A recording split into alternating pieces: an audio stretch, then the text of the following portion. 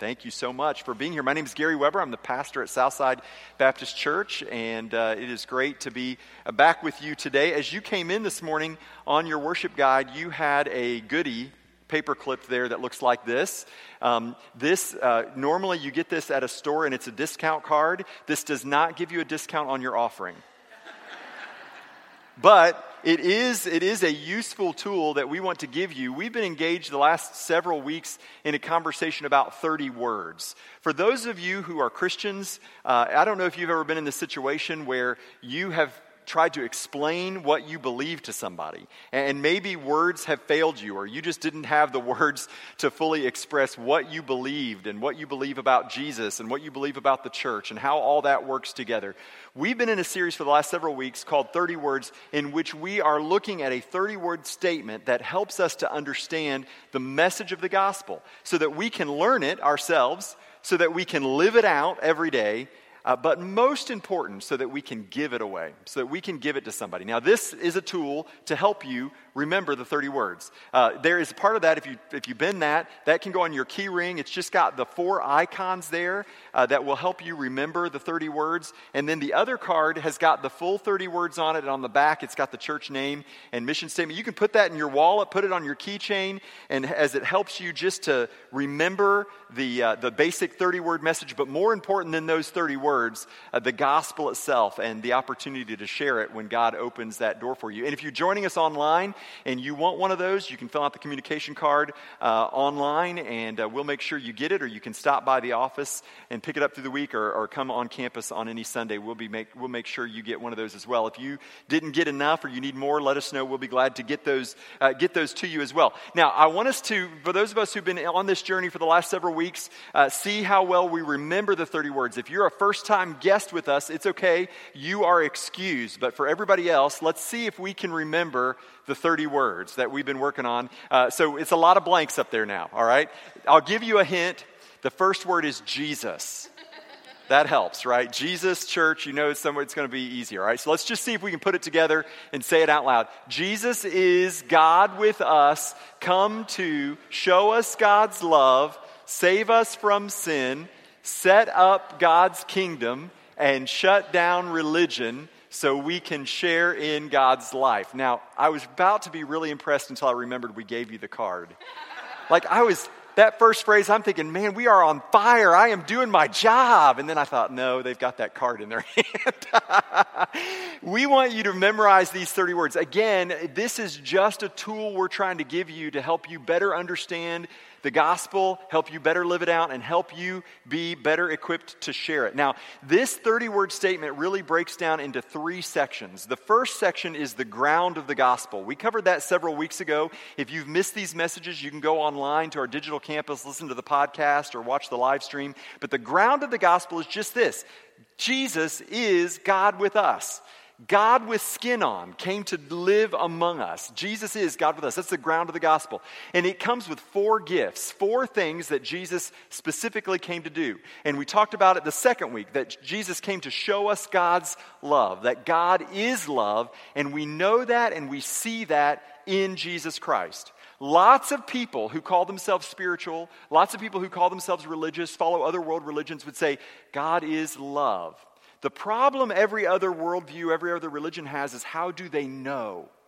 See, Christianity offers us proof that God is love by giving us the demonstration of Jesus Christ, who, while we were still at our worst, died for us to show us God's love. Jesus came to show us God's love. And then last week we looked how Jesus came to save us from sin. That sin which had separated us from God, but come on, you know sin separates us from each other too, right? I mean, enough of you have lived enough life that you know how sin separates. It destroys marriages. It destroys relationships between parents and children, between friends, between coworkers. Sin has been an infection that has plagued all of us. We've all been impacted by sin. Jesus came to save us from sin by dying on the cross, that through his death, he paid the penalty for sin, and he came to save us. That's the hope that we have in Jesus Christ. Well, today, I want to talk about the third gift of the gospel, and that is that Jesus came to set up God's kingdom. Now, how many of you heard growing up that the two things that you're not supposed to talk about in polite society are religion and politics? How many of you heard that? Yeah. And so, in my job, I talk about those all the time. They're very, very connected, the idea of religion and politics. And here's why. Because there is at the root of the human problem the need for a solution. We are constantly looking for something to fix the sin problem that we have in the world. And so what we've done is we've tried to fashion all sorts of political solutions or economic solutions that we think may address the problem. And there are some that have made the world better. I would say, along with Winston Churchill, that democracy is the worst form of governance except for all the others, right? I mean, we're seeing that. You're seeing that on your TV every day, right? You're thinking, how can it get any worse with the campaign ads? And yet we recognize that democracy has offered us so much freedom in America and so many good things, but has it solved all of our problems? Would any of us believe that as great as our country is, as great as democracy is, that somehow we're going to elect the right person and that's going to end the core problem in the in humanity? I don't think any of us believe that anymore. I mean, and it's not just because we're jaded or calloused. It's because if you live long enough and you recognize and you are observant enough, you see how there is no human solution to what is wrong with us. There's no human solution to what's wrong with me. And so we keep trying to devise political solutions or economic solutions, but the truth is, as good as any of our man-made solutions may be, they all fall short. But the good news of the gospel is that Jesus is God with us, and he has come to set up God's kingdom. And here's the truth that is so important. If you don't hear anything else I say today, if you only remember one thing, I want it to be this. And this is a provocative statement, and it may spark in you some arguments or some questions. And we'd love to hear back from you. We do a midweek service on Wednesdays at 6:30 where all we do is answer questions you've got. You can send it in. But here's the statement. Jesus did not come so that you can go to heaven when you die. Jesus came for something so much bigger than that. Jesus came to set up God's kingdom. And he is doing that and has been doing that from the time of his arrival in Bethlehem over 2,000 years ago. And he continues to establish his kingdom on earth. This is why when Jesus prayed, and you've all prayed this prayer, even if you don't go to church much, you've heard this prayer, the Lord's Prayer, where Jesus taught us to pray, say it with me, your kingdom come, your will be done. Where? On earth as it is in heaven. Now listen. If we believe Jesus just came so that we could go to heaven when we die, we can stop praying that prayer. There's no reason to pray that prayer. And so what I want us to talk about today is, what does it mean to be a part of the kingdom of God? What is it that Jesus came to set up? And it was interesting to me as I began to read and study for this message. I was kind of shocked, and our whole creative team was kind of shocked as we looked around how few resources there were about the kingdom of God or the kingdom of heaven. Those two are used interchangeably. Because Jesus talked about it a lot. And yet it seems that we in the church haven't picked up or clued in to what he was saying, because we don't talk about it very much at all compared to how much he talked about it. So when you see in the scripture, kingdom of heaven or kingdom of God, it's Jesus talking about the same idea or the same concept. What is this kingdom of God, and what does it mean for us today? So if you are a note taker, you can follow along with us, and let's try to take this apart. Eddie read for us earlier from Matthew chapter 13, a lot of analogies about the kingdom of heaven. Jesus said the kingdom of heaven is like, the kingdom of God is like. And the reason why he used analogies like that is because I believe there are no earthly words that can adequately describe the kingdom of heaven. We're just doing the best we can with the limitations of human language. That's the best we're doing. So I do not think I can communicate the truth of the kingdom of God to you better than anybody else. But we're going to give it a try today to understand what it means that Jesus came to set up the kingdom and how we are a part of it. First of all, let's just talk about the word kingdom, because it's not a word that we use a lot in our culture today.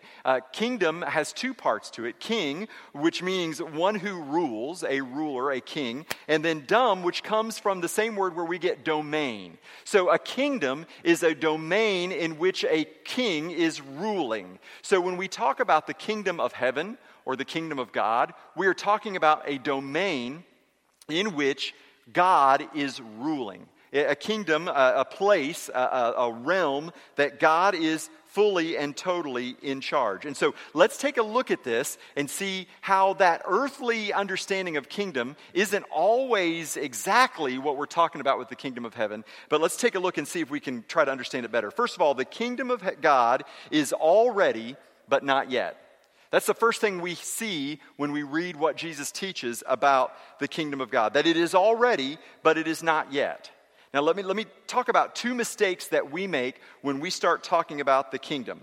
First of all, there are those who have traditionally made the mistake of talking about the kingdom as being something that is completely here and now. And so this is where in world history, you studied the Crusades. You remember that? The religious wars that have gone on in Europe and continue to tear parts of our world apart, where there are people who think that somehow through politics or through military conquest, they are going to bring about God's kingdom through the sword. This completely contradicts everything Jesus ever taught. And so if you have friends who aren't Christians and who say one of the reasons that we're not Christians is because just look at the Crusades. You know what you can say? You can say, you're absolutely right. That is not at all what Jesus came to do. But that's no reason for you to miss the gift that Jesus did come to give you.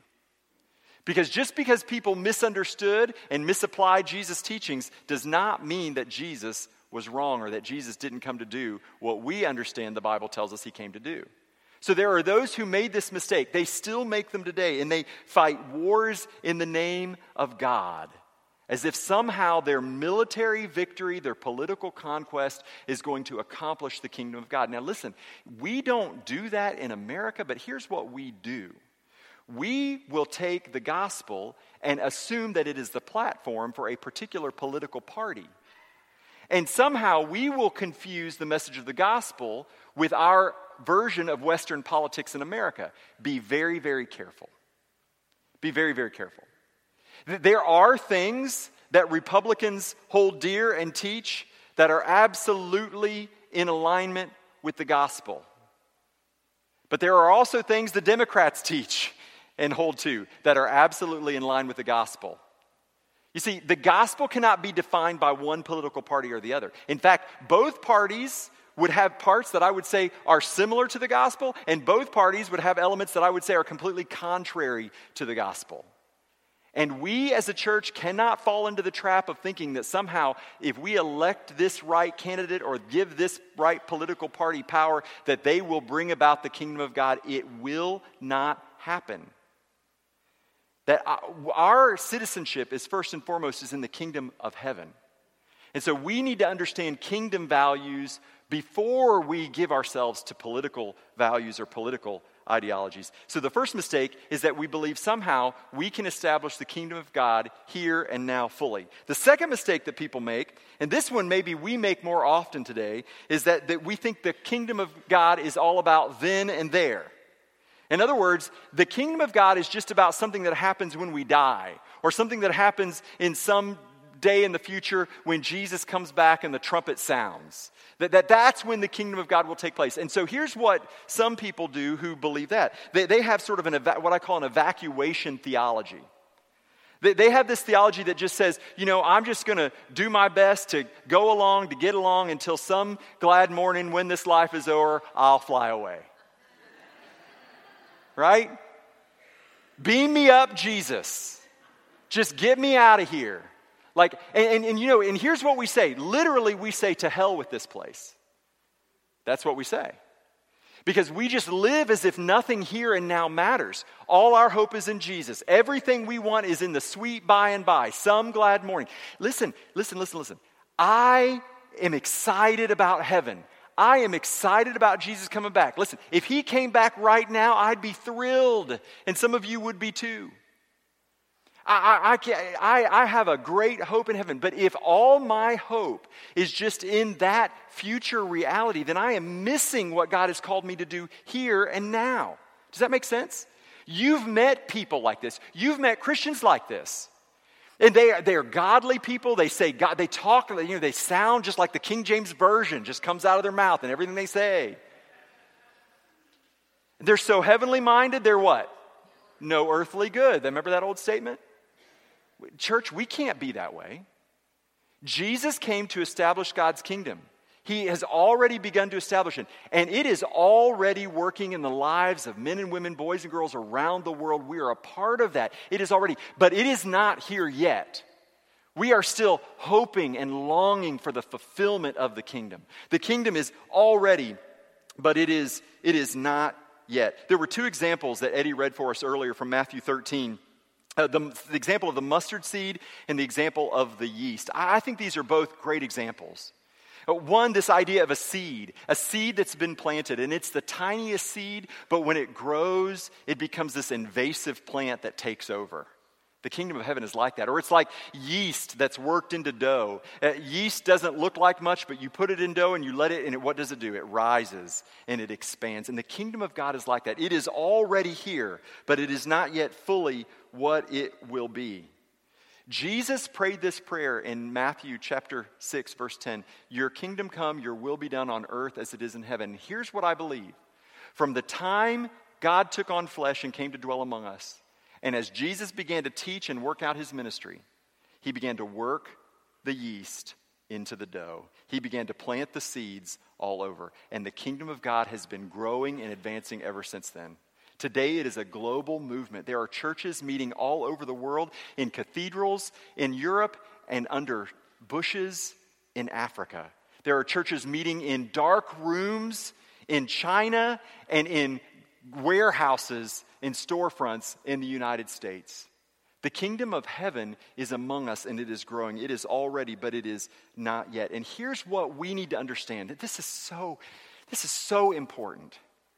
We live in the in-between. That's where we are. C.S. Lewis called it the Shadowlands. We live in between. The reality of the kingdom isn't fully here yet, but it's coming. And what that means is if you are holding on to your faith right now with everything you've got because the storms of life are raging and blowing against you and your marriage is falling apart and your money situation is terrible and you don't know if you're going to have a job tomorrow and you don't know if your kids are going to work out, you don't know any of these things and you are holding on, here's the promise of the kingdom, that God is establishing his kingdom and he will ultimately have his way. Hold on. Hold on. It's already, but it's not yet. Don't give up. If you're fighting that addiction and every day is another battle, don't give up. The kingdom of God is already, but it's not yet. And so we strive and we press on, and as we live in these shadow lands, as we live in this in-between, we are working out in ourselves and our families and through our church and in the world, we are building the kingdom. We're joining God in what he is doing and establishing his kingdom. That's why your involvement in church is so important. That's why your involvement with other people who believe is so critical, because we need each other to establish the kingdom. We live in the in-between times, and we need to hold on to each other and to the hope of the gospel while we do. The second thing that it's important to understand about the gospel is that it's universal, but not unlimited. It's universal, but not unlimited. Let me give you some examples that we read earlier. In Mark chapter 4 and in Matthew chapter 13, Jesus uses the analogy several times of agriculture or farming. And he talks about this idea that the farmer was sowing seed everywhere. It was falling on all kinds. It was falling on the path. It was falling on the good soil, the rocky soil. It was falling among weeds. It was just, the farmer was liberally sharing and liberally sowing seed all over the place. That this idea that the offer of the gospel was universal, but it wasn't going to take root everywhere. It was not unlimited. There were some people who were going to receive the gospel with joy and they were going to immediately accept it, but then the cares of life or the pursuit of money and wealth was going to choke it out. Other people, they weren't going to understand it, they weren't going to care about it, and it was just going to be like a seed falling on rocky soil and it didn't ever take root. The offer of the kingdom is a universal offer. But it is not unlimited. It is limited by those who would receive the kingdom and accept the invitation that God offers us. Listen to what it says, Matthew 13, verse 23. Matthew 13, 23. As for what was sown on good soil, this is the one who hears the word and understands it. He indeed bears fruit and yields in one case 100-fold, in another 60, and in another 30. So there are people who hear the good news of the kingdom and it takes root in our heart and it begins to grow. I can go around this room and for many of you, because I know the stories, I know your testimony, we could talk about how you were before Jesus and the difference that the gospel has made in your life and how you are now. I hope that most of us, maybe even all of us, have that story. That the kingdom is something that has affected us as we've received it. But there are other people we know who have heard it and will not receive it. They will not accept it. Jesus uses the example of the wheat and the weeds that grow up together for a season in Matthew 13, 24 through 30. This idea that we live in a world where it's not just people of the kingdom over here on one side and people who are not in the kingdom over here. But in fact, we all live together in this world. We all live together. And that sometimes those things aren't sorted out right away.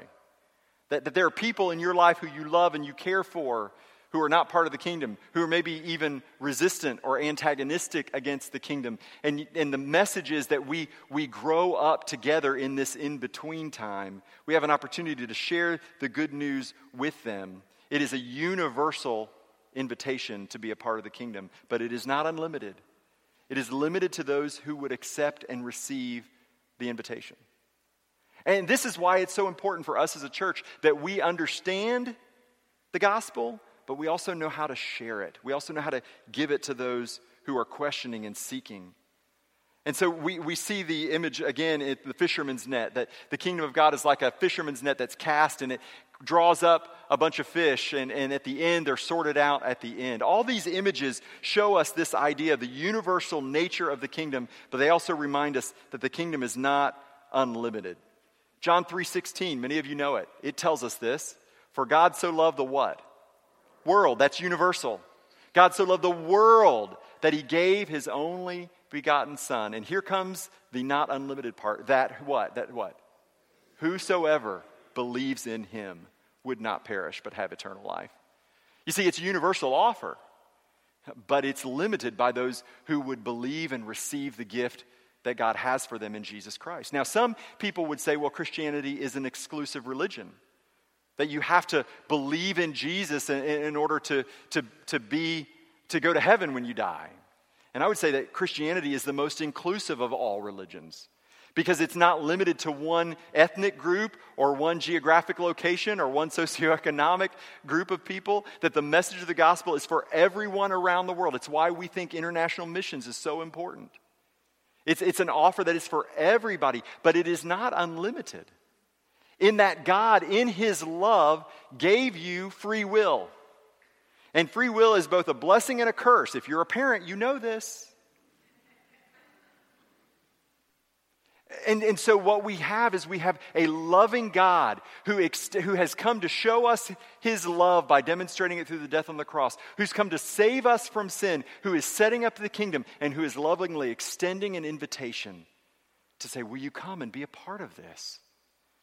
Is it exclusive if I am trapped in the middle of a flood and a lifeboat comes by to collect me? Am I going to argue and say, no, you're too exclusive? You're saying you're the only way for me to get saved from this flood I'm in. Is that a logical argument? In what other scenario do we argue like that except when it comes to religion? Christianity is ultimately inclusive. It is universal, but it is not unlimited. We must accept. And for some of you here today, listen. For some of you here today, you've heard this message repeatedly. You maybe even have heard it in this church repeatedly. But you yourself, somewhere in the privacy of your own heart, you know that you have never accepted the invitation of Jesus to be saved, to be rescued, to receive God's love, to be saved from your sins, and to become a part of the kingdom that he is establishing. Maybe today would be the day for you. On your communication card, you can mark it on the back. We'll follow up with you in a private conversation. We're not going to embarrass you, but we want you to leave here with the confidence of knowing that God's invitation is for you, and all you have to do is receive it. Third and finally, the kingdom is free but not cheap. It is free but not cheap. I love these verses. Verse 44 and 45, Jesus gives two examples.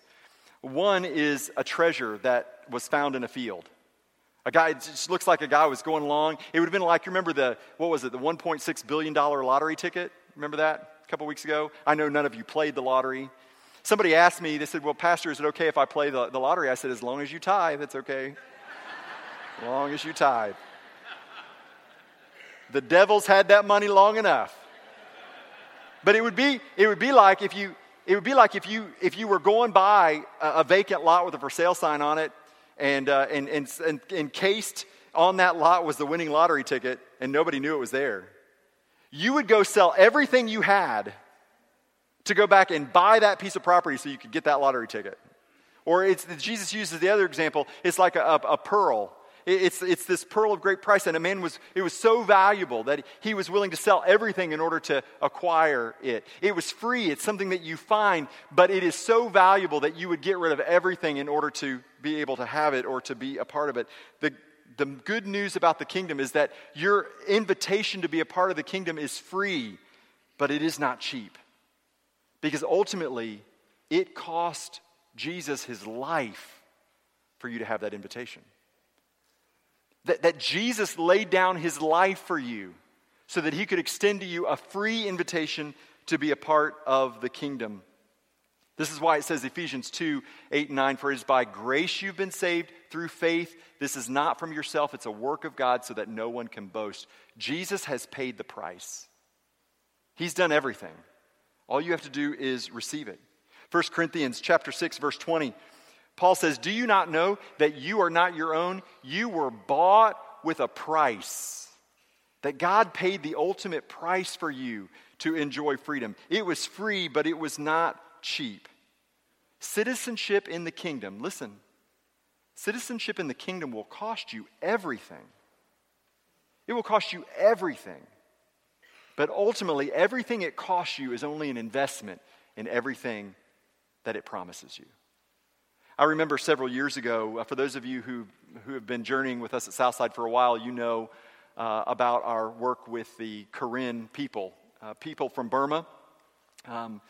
They began to come here to Southside in the Jacksonville area in 2006 and became involved at Southside, and now they're a part of our church network, and they meet over in the Arlington area. They can have worship in their language and Bible study in their language.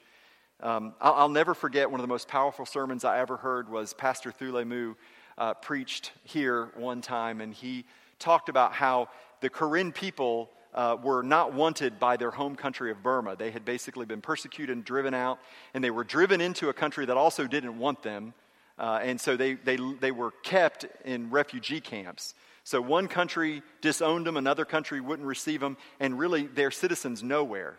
Many of them have been born in these camps, and they're non-citizens. And so through the United States State Department and the Resettlement Agency, many of them began to come into the U.S., and that's how we became familiar with them. But Thule was telling a story about how when he was on the plane, you can imagine this, you've lived your whole life in a refugee camp, and now you're on a plane traveling across the world. He's on a plane, and there was a woman who recognized that he was from a different country and said, hey, where are you from? And Thule said, in that moment I realized I wasn't from anywhere, but I was going somewhere. I was not a citizen of any country, but I was going to a home that would be my own. Do you know that's our story? That's the kingdom story. That this world is not your home. You may be a citizen and rightly a proud citizen of the United States of America, but you know this is not your home. Your heart was designed for something more. And Jesus came to set up that kingdom and establish it. And you can be a part of something. You can be a part of a movement. Viktor Frankl was a Jew who lived through the Holocaust and wrote a very popular book, meaningful book. And he talked about in this book about how people have, people in the camps, he would watch some who would just sort of give up and they would fade away and die, and other people who seemed to live and survive, and they would make it in spite of awful circumstances. And he began to observe what's the difference. And he said, those who found a purpose for themselves while living through the Holocaust survived, and those who had no purpose gave up and died. I wonder if you know your purpose in the kingdom, or if you are just living day to day hoping for heaven and missing the incredible opportunity that God has given you to join him here and now in establishing his kingdom. If you are looking for purpose and meaning, Jesus has come to give it to you. He's come to invite you. Those of you who are without a home, come, be a citizen of the kingdom. Be a citizen of the kingdom. It's all ready, but it's not fully here yet. It's free, but it is not cheap. The invitation is universal, but not everyone will accept it. Will you bow your heads and pray with me? And as we pray, I just want to remind you about that communication card. We're not going to do an altar call this morning, but I think that it's important for you to know that you can respond. And for some of you, you need to respond, and you would never walk down an aisle, but you can take a pen and mark on a communication card that you want to speak with a pastor this week.